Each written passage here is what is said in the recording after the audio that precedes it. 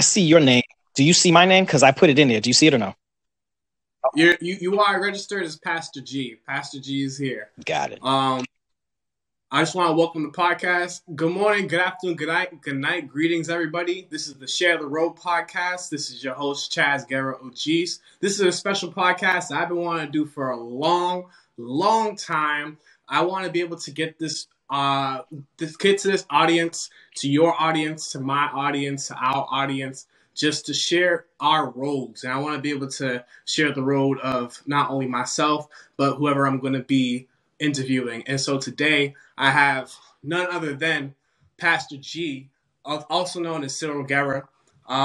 He's known me my entire life, so this is going to be a really interesting interview. Not only has he known me his entire life, he's worked not only as a pastor, a youth pastor, but an executive pastor at Hopewell Baptist Church. He does amazing work in the community. He now works as the director of human resources down in Pompano Beach, and he's educated. Went to Babson College, and what was your divinity at? His divinity is at Liberty University, and so I want to welcome and show my appreciation to Pastor G, also known as Uncle Junior. What's good, man? You doing all right? Doing well. Good. How's things going with you? Man, listen, I am on a podcast with you. I've arrived, man. I have arrived. Yeah. It feels like a good moment, really. And so just in the name and everything that I spoke about before, can you just tell me a little bit about your first introduction to prayer? So interestingly enough, that introduction came through my grandfather and your great-grandfather. Mm-hmm. He would visit from Trinidad maybe every other year, and he would spend months staying with us. We didn't have a whole lot of rooms. So, my sister had a room, your mother, I had a room. And so your great-grandfather, when he came up from Trinidad, he would stay in the room with me. Mm-hmm. He was a praying man. It's hilarious because he would get up before the sun rises. He'd be on his knees and he'd audibly be praying nice and loud while I'm still trying to get some rest. So back then I'm like, man, I just wish he would just shut up. You're saying like 3 a.m., 4 a.m.? How early was he up? It would probably be closer to maybe about 4:45, 5 a.m. That he'd be up. He didn't sleep much. Being older. And it was through listening to him that I got an understanding of how you pray and what you pray for. I mean, this man prayed for everything under the sun. He prayed for, his children and grandchildren and, what was happening in the world. And so just listening to him, that had a tremendous impact on me.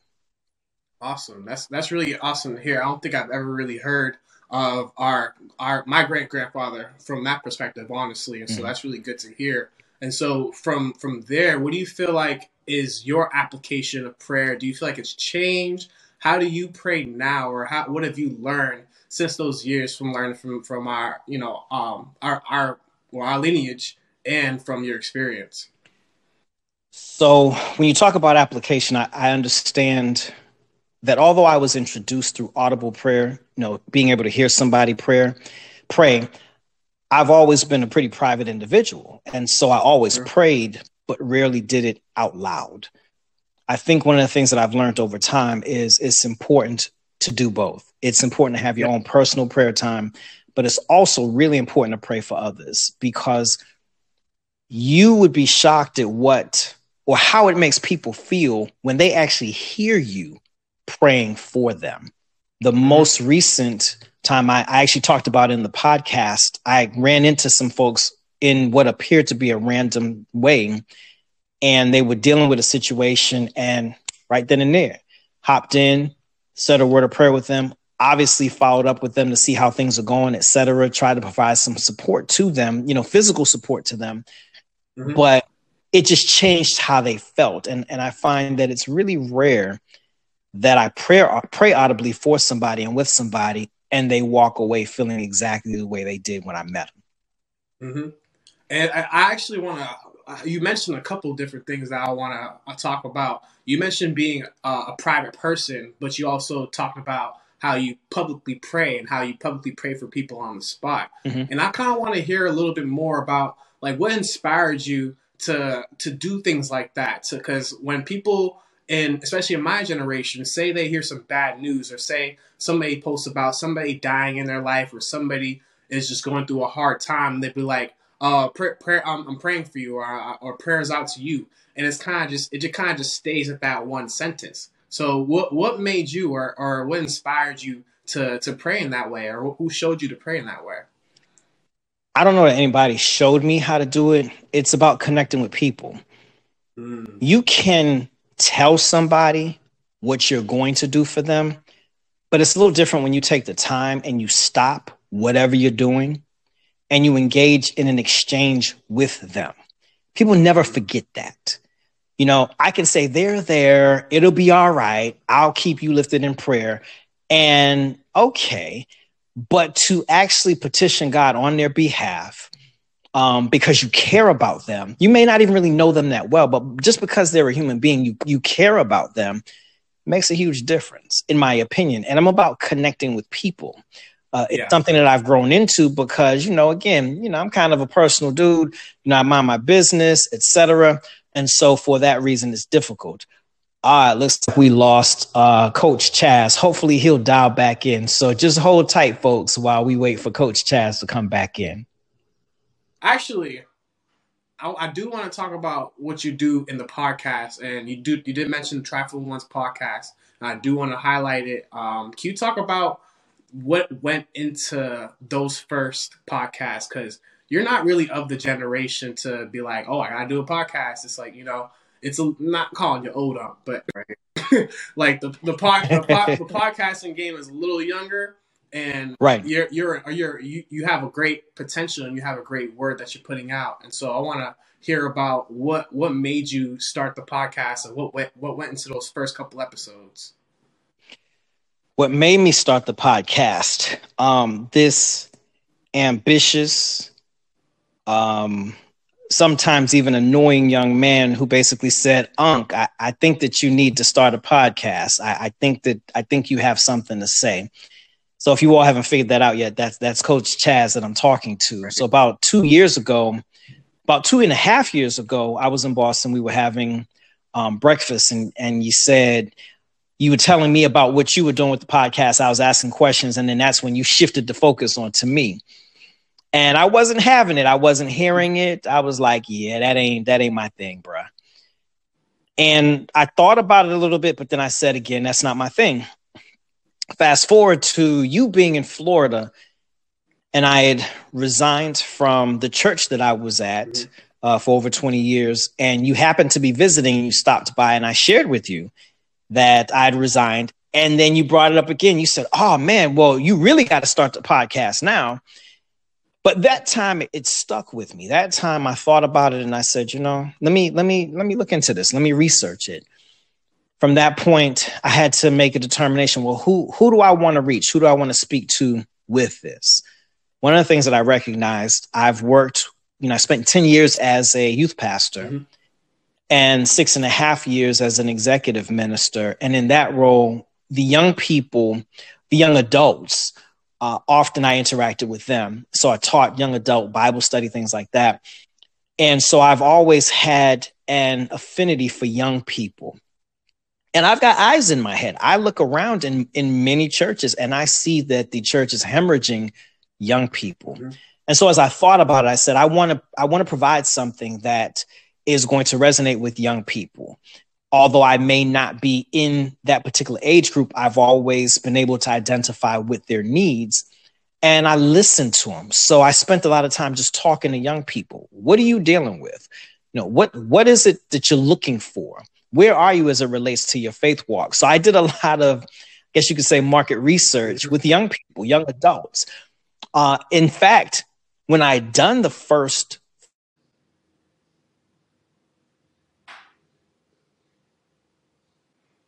pit. So it was kind of loud and, I was hitting it really fast. And without fail, everyone said, we love hearing you in the pulpit, but from a podcast standpoint, we don't want to hear it like that. The message they said was solid, Mm-hmm. but would like it to be more conversational. Like, we're having a conversation. As a matter of fact, my sister-in-law, she's young. She's under 40. And she said she wants it to be like we're sitting at the fireside and she's listening. Mm-hmm. Yeah. So that meant that I had to completely change my presentation style.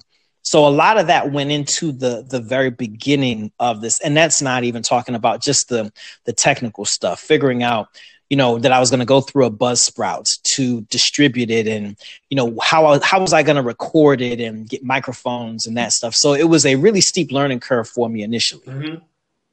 Yeah, no, and I think with podcasting, that's what we recognize. We're like, all right, how do we get to our audience? What's the feel that we want to have? I recognize that a lot of the podcasts that I was listening to, I was listening to in my car. And so when I was thinking about how I want to deliver, I wanted to be like, all right, you walk into the car, you can play it, and it's something that you can, even like what we were discussing, something you can listen to on a car ride, something you can listen to on your couch, something where it feels like you're with a friend or you're just sitting down. I think that's really a big benefit of the podcast, the podcasting platform, or even like TikTok too, because this is a place where people are able to connect, whether it's through lives, whether it's through just scrolling really quick. You'll get 1 to 3 minutes of somebody's life, and you can get either that face to face or it's right to the ear, right to what you're hearing, and you get to choose it too. Absolutely. It's not like with some other platforms like Facebook or YouTube, you get a lot of random stuff or stuff suggested to you in different ways based on algorithms. But with podcasting, with podcasting especially, that's definitely just basically on you. And so, kind of with, I think you've already talked about it, but are there any lessons or anything that you feel like you've learned through doing the Trifluence podcast? Consistency, man. Consistency. So when I launched, I told folks that I was going to launch every Wednesday. Well, Wednesday, that's a 24-hour period, right? Yeah. So, I'm like, okay, as long as I get that thing out on Wednesday, I've stood by what I had to say. And so I started dropping pretty much overnight on Tuesdays. And so when people woke up on Wednesday morning, they'd be able to tune in. And one day I had a really rough week, man. It was a rough week. And so I don't think I uploaded until about 7 a.m. And I had a dude reach out to me and be like, yo, like, what are you doing? Like, I listened to this on my way to work. Like, how could you can't be dropping this at 7 a.m. And in my mind, I'm thinking to myself, dude, I said Wednesday. This is Wednesday. But what I learned is that, first of all, people actually listen. Mm-hmm. So that was a great thing to be checked by a listener to say, I have a routine. My routine is when I get up on Wednesdays and I get up pretty early, like by 5 a.m., the Trifluence episode needs to be up there so I can listen to it. Mm-hmm. And so I realized that consistency is so important. I'm coming up on almost a year now. Yeah. And so I'll be celebrating my 1-year anniversary. And I've learned you've got to stick with it. There are weeks where I don't get as many, listeners or downloads or what have you as I would like. But the bottom line is I have a consistent base of people who are listening, a consistent base of people who are telling me they enjoy it. And so a part of it now is I'm not just doing something like this is legit ministry, and people want to hear it, and you need to provide what the people want. Exactly. That's something that I've definitely learned, because when you're late or when certain people, you're part of their schedule now, basically. It's kind of, it is your ministry now. And people have the benefit of listening to you. They can binge all your lessons at once, but that's not really the way, kind of like how we digest the Trifluence podcast. It's, you get, you're sipping during the day, you'll be able to meditate on it through the week. And it's actually great because you end us off with a prayer when we leave. And so actually I want to talk about that a little bit. What made you decide to pray for your audience before you enter the podcast? Because that's not something that every podcaster does, and that's very unique to your style. So what made you want to do that? After presenting a particular topic, if that person resonates with that message, if I'm dealing with depression or mental health, if I'm dealing with the loss of a loved one, whatever it is that I deal with on that particular day, if it resonates with somebody, I think that to pray about that particular thing for the listeners is helpful, because it's an extra, somebody who has a dysfunctional family. I dealt with that topic. So they're listening to this and they're like, yeah, that's me. That's what I'm dealing with. So then to pray about their family and the dysfunction that they're dealing with in that family, I think it's important. And I think it makes a difference. Yeah. I could be wrong. Nobody's told me, bro, you can cut the prayer. I haven't heard that at all. People have basically said they like it, in the format that it's in. That definitely holds up. And so I want to bring it. So we're going to do some moving around with this conversation. And so this kind of goes into the last part of what we was talking about. But do you feel there are 2 or 3 questions that people ask you often in your life?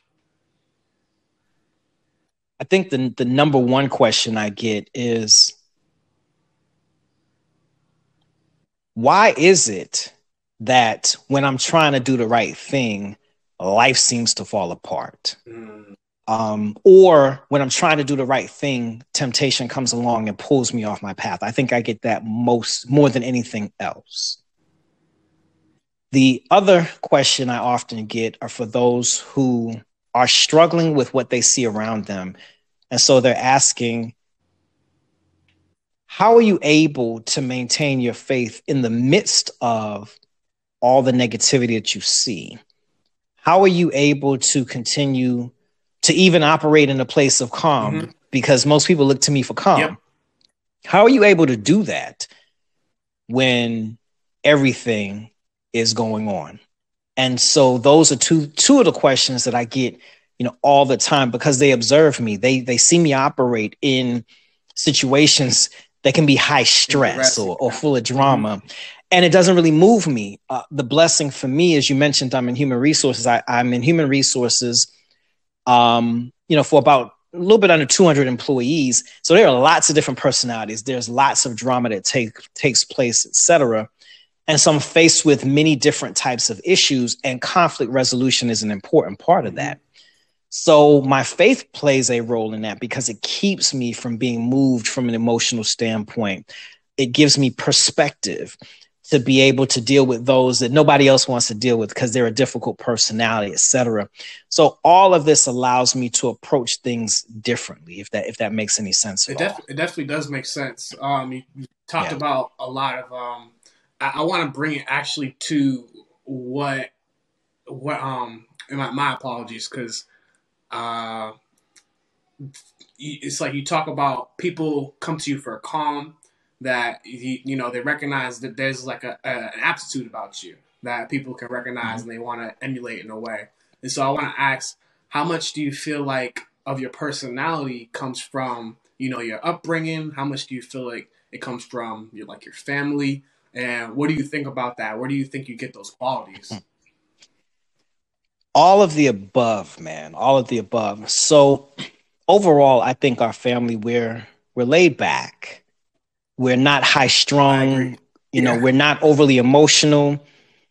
We're pretty calm. So I think a lot of that plays into who I am and what my personality is like. We don't excite easily. When something pops off, like, we analyze, we think about that thing, and then we make our move. So I think when I look at, your grandfather, my father, your mother, my sister, my mother, your grandmother, we're pretty even in our personalities. Coming from the Roxbury section of Boston, Massachusetts, I think that also played a role in my personality, because it taught me how to be aware of my surroundings. It taught me how to be cautiously optimistic. Yeah. So when I meet people, I'm not all in when I meet folks. I'm not rude anymore. Back in the day, if somebody tried to talk to me and I didn't know them, I'd kind of be looking at them like, yo, do I know you and why are you talking to me? So I've grown past that. But I think the environment that I grew up in, it taught me to pay attention to what's going on around me. It taught me to use wisdom as I'm dealing with people. It taught me even to just be cautious about, where I park my vehicle and making sure the doors are locked and things like that. So it's my personality is one that's cautious in a lot of ways, observant in a lot of ways, and even from a personality and emotional standpoint. So I would say that they're both intertwined, both my family and the environment that I came up in. So there's difference points. You had mentioned Roxbury, and there's like right now you're actually in Florida, in South Florida. I don't want to give no exact directions, right. But you spent some time in the South. This isn't your first state in the South, and so I kind of want to hear a little bit. Do you feel like moving down south has changed you at all? Do you feel like the pace has changed you at all? What do you feel like? Absolutely. What do you feel absolutely, like man? Is like the contrast between like your Atlanta and South Florida versus Boston? I think things are a little less high strung down south than they are up north. Like, for example, man, I do not like driving in Boston anymore. Yeah. I just don't. The light changes and it's like they're all over there. They're all over their horn, and it hasn't even been like a millisecond yet. It's not quite that bad down here. I found that the people, tend to be friendlier down south than they are up north. When you get to know somebody up north, they're just as cool as they are anywhere else. But it's just people just move different. They don't want that first impression. Yeah. Right. So people just move a little different. I don't know if things have changed at all, but when I was up north, you would see somebody and you look at them and you might nod a little bit, just like, yeah, I see you, and keep it moving. Whereas down here, people would be like, good morning, or good afternoon. And so I had to adapt to that. I had to change. And a part of that really I have to attribute to my wife. My wife is a Georgia peach. And so, being from Macon, Georgia, like everybody, like there are no strangers. Everywhere you go, you meet people. So I'm continuing to evolve because, even now I'm much better than I used to be. Like we would go on a cruise and people would be sitting at, you have to share tables with people at the cruise. And so my wife is talking to everybody and I'm looking at everybody like, no, I don't care what you do. I ain't finna tell you what I do. And I don't care how many kids you got. I'm not telling you how many I got. I'm just kind of sitting there like that. Whereas now I understand the benefit of getting to know people because you just never know who you're going to meet, what they do, where they're at. And that's a lesson that I've learned just being in a different environment. I think that being outside of the area that I grew up in gave me the opportunity to grow. I don't know that I would have grown as much as I have if I had stayed in Boston. And that's not to be disparaging of Boston. I just think that that's the case with everybody. If you grow up in a place and you're always there, I don't think that you ever get the benefit of experiencing other people, other things, etc., and expanding who you are.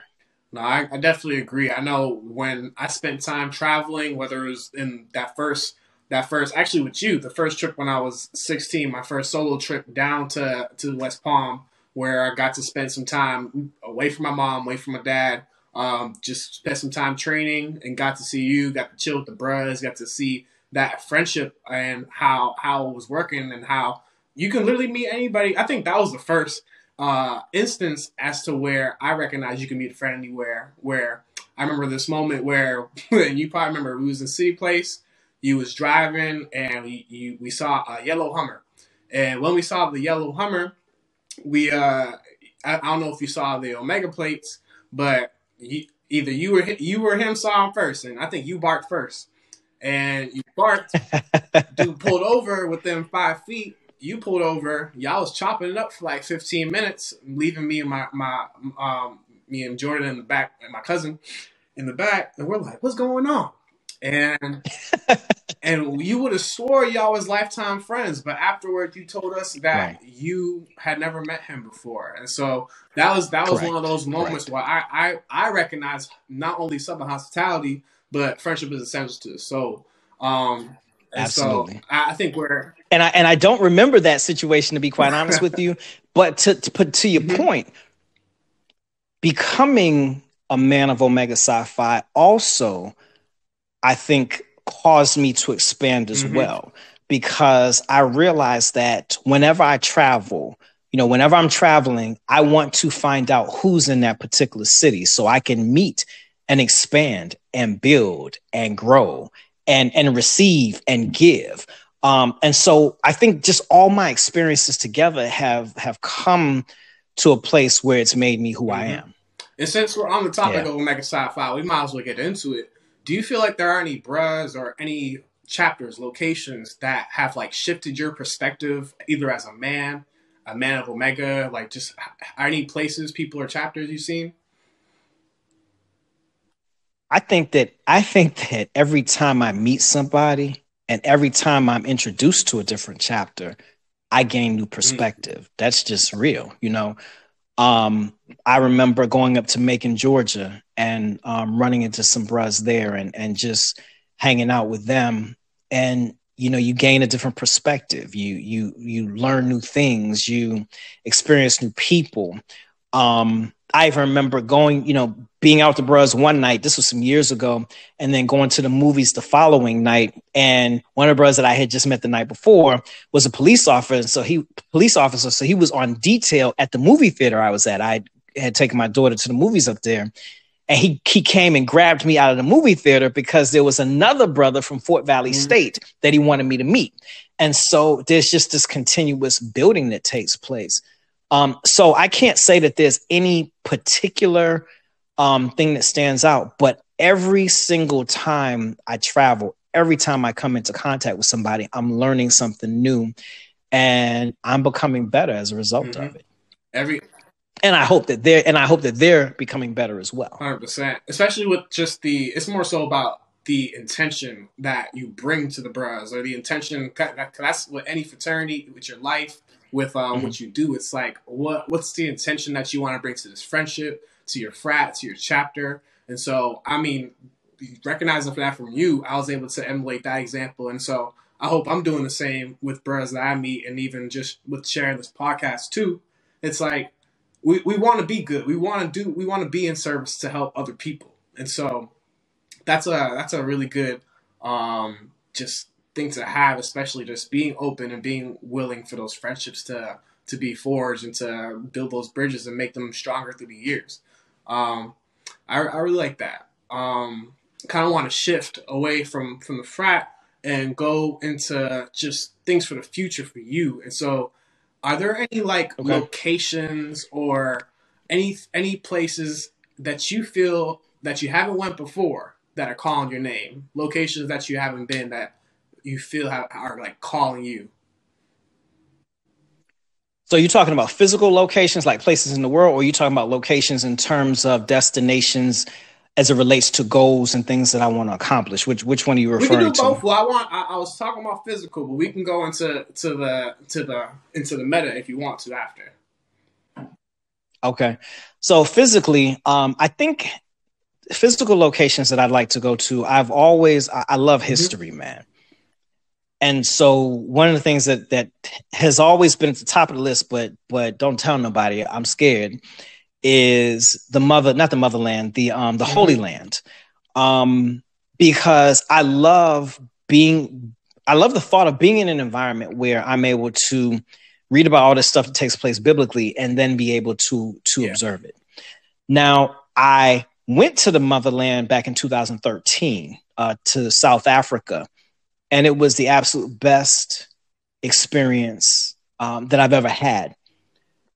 But I'd like to go to another area of Africa, maybe to Ghana, another area, because South Africa has had a heavily European influence on it. Sure. And so as a result, I would like to maybe go to the West Coast, or, I would love to also do Egypt, Northern Africa, etc. So those are the places that are at the top of my bucket list. And I had said that I would get past my, there are things that are always happening in the Holy Land. Folks are always bombing and stuff like that. But then there are plenty of folks who've gone and, have come back in one piece. And so I've got to get past my fear, just like with everything else, to be able to do that. I am next year going on the Alaska cruise. So I'm looking forward to that, just kicking back and relaxing Alaska? With family and friends. What made you choose Alaska? What's that? So there were actually some bros were going, and with their wives, significant others, etc. And they had mentioned it to your aunt, my wife, and she said, "Would you like to do this?" And I said, "Yeah, that actually, because with a cruise, you don't have to do all that driving and all the rest of that. You kind of just." So it's a 10-day cruise. I've heard lots of really positive things about the Alaska cruise, and so I'm looking forward to it, man. Just from a relaxation standpoint. Yeah. No, Alaska sounds fun. I've heard some good things about Alaska, just the views and how different it is. So 10 days sounds like a lot, though. I've never heard of a 10-day cruise. Listen, man, I need all 10 of them days, and I could actually use another 4 more. You deserve it. You definitely deserve it. I'm not going to lie. If anybody does it, shoot. Yes, sir. Yes, sir. Where do you feel like what do you feel like is your passion? Do you feel like you have a certain passion, or have you found your passion, do you feel like? So coming from an introvert, because I am an introvert, a lot of people are shocked when I tell them that, but I am an introvert by nature. So I'm good with being all by myself. But if I have too much of that too, I think I start to wither. My passion is people. My passion is impact on people. And more specifically, my passion is impact on people from a spiritual standpoint. There are so many people that are out there that are hurting. There are people who are kind of the forgotten, that no one really pays attention to. There are folks who do things and live a certain way because they've made bad decisions, or because that's all they've ever been exposed to.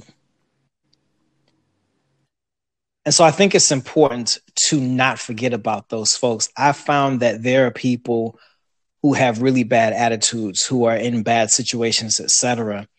And when somebody shows them some love and some understanding, some patience, then they move a little bit different sometimes. There are folks who are going to always do what they've always done, because there's just a certain contingency within society that's going to do that. But then there are others who I've seen real change in them just because somebody attempted to understand them. So my passion is people and impact as it relates to people. And that's why, from a fraternal standpoint, the community service that's done, from a, interacting with a wide range of people, even going back to the podcast, I'm not making money from the podcast. I'm not, there's no monetization that's taking place, and I've been doing this a year. But there are people who reach out to me, somebody that your age group reached out to me out to Clear Blue Sky one day and was like, "Listen, man, your podcast is hitting. I've been dealing with some mental health stuff, and it spoke to me." That's what this thing is about. If I get one of those calls every now and again, it reminds me that my passion, that I'm operating in my passion. Yeah, sometimes you need that confirmation that's, it might not come every single time, but when you get those, it trickles and it happens, and people do receive that, especially when you're consistent. People will consistently come to you, be like, you're actually doing that good work. And, I appreciate the podcast. I was listening to the podcast even when I was on vacation. And so we're definitely... Got you. I appreciate that. We're both doing some good work. Definitely doing some good work. Do you feel like there's anything that you, not in relation to the podcast, but it could be in relation to the podcast. Is there anything that you do consistently, every night, every day, every morning? Pray. Right. Pray. pray. The other thing, and the negative side is the other thing is I think a lot. So, I pray, but then I have difficulty shutting my mind down. And that happens every morning and every night as well.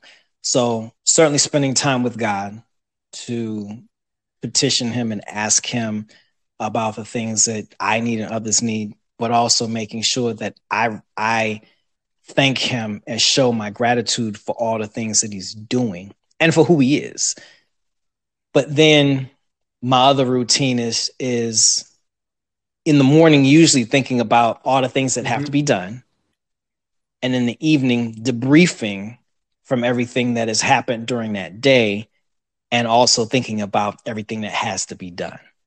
So those are the two consistent things that I think happen on a daily basis with me: prayer, but also my mind is rolling about the many things that require attention and time and resources and all that other stuff. I mean, it's not easy being a black man in America, especially when you choose to have the responsibility that you have. And we talk about it off camera. You're very hardworking man, and even this 10-day Alaska trip, you're going to definitely deserve 100%. So like, yes, sir. Any time, I definitely be glad. Any time off that you have, especially when you come up north, I definitely am glad to see you just pass out and relax. So, yeah, I got to make it back up there again soon because I don't think I've been up there. It's been a while.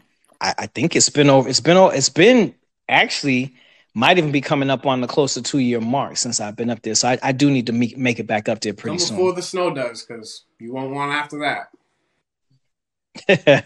I had a couple more questions. I was going to ask you, what is a practice? Like a final 2 questions, and I think I know the answer. What do you feel like as a practice that everyone, if you could tell everybody in the world with the loudspeaker, what is a message that you feel like everybody should do, everybody should think about, or do every day? I'm going to say, consider your fellow human beings. And the reason why I say that is because, I could say, pray, read your Bible, say all those things. The one thing I believe that this world is sincerely missing right now is the ability to actually love other people as human beings, to be able to disagree with people and respect other people. The world that we live in, the world of social media, etc. Everyone has an opinion about somebody else's life. Everyone is dragging folks for the things that they do. You can't operate without having multiple trolls who are trying to get a laugh out of other people, or who are just contrarian for no reason whatsoever. They just, whatever, if you say the sky is blue, they're going to say, well, the sky is actually green, and I'm going to tell you how it is. I think that so much energy is placed in all of that, that we forget that there are other people on the other side of the camera, on the other side of the keyboard, etc. And so we've become less humane. We've become less respectful. So if there was a message that I could communicate to everybody, is be considerate, be respectful, operate from a place of love. And clearly there are people in this world who are trifling, hence the trifling ones. So you're going to come across folks who are not nice and who are going to try you, etc. And that's okay. My policy is, I back away from those types of individuals. I peep you. I see you. I see how you get down. I see how you move. Well, I just don't do you. But I'm not going to spend my time and my energy trying to then malign you or treat you XYZ or be petty with you. Like, I don't have that kind of time. So I think that the world is missing respect, being considerate, and love. No, I can definitely agree on that one, especially in a world where everybody's trying to go viral. They see the world where the celebrities they're trying to get a hit. They're trying to get that spark. Everyone wants that spark, and they're trying to do whatever they can to get to it. And it's unfortunate that we have this world where the negativity will always spread faster than the positivity, and that's for it's for reasons. It's for survival. It's what we as humans do. We're looking for the bad so that we can survive, but in a less jungle-fied world, or however we say it, in a less dangerous world, we're not fighting these predators. We're fighting each other now, and so it does take love. It does take patience. It takes being considerate of the next person. And so even with this podcast, the goal is to humanize other people. That we're not just podcasters. We're not just voices on the camera. We're people. We're we're family. And so like there's there's more to what meets the eye. There's more to what's in between this screen. My final question for you is, what do you want your legacy to be? That he was a good guy. That he cared about people. Not perfect. Didn't always agree with him. But he was all right. Like he was all right. When my name comes up, I often talk about and think about when I've gone on, when I've left this earth. If people would just simply say, Cyril, he was all right. And if they can reminisce and if they can pinpoint a particular time when I did or said something that was impactful to them, I've done my piece. I was a good husband, a good father, a good uncle, a good fraternity brother, a good minister, that in every walk of life, everything that I did, I was a good HR director, that everywhere I went and everything that I did, people say he did it with 100% of who he was. And every person that I came into contact with, I left in a better position or in a better state than when I met them. That's a really good place to leave off at, honestly. And I really want to thank you, Uncle Junior. Pastor G, Cyril Guerra, for doing this podcast with me. Is there anything that you want to leave the audience with? Anything you want to tell the people before we head out? Yeah, I just want to say thank you to you for allowing me to be on your podcast. I appreciate it, because one of the things that I recognize is that while you are, 20 plus years my junior, you are Coach Chaz, and a good coach inspires others or pulls things out of others. And you've done that for me, number one. Number two, I would ask that, anyone who is interested, that they tune in to the Trifling Ones at least once. It is a less than 15-minute podcast. It is an inspirational message. It is real. It is relevant. It is non-judgmental.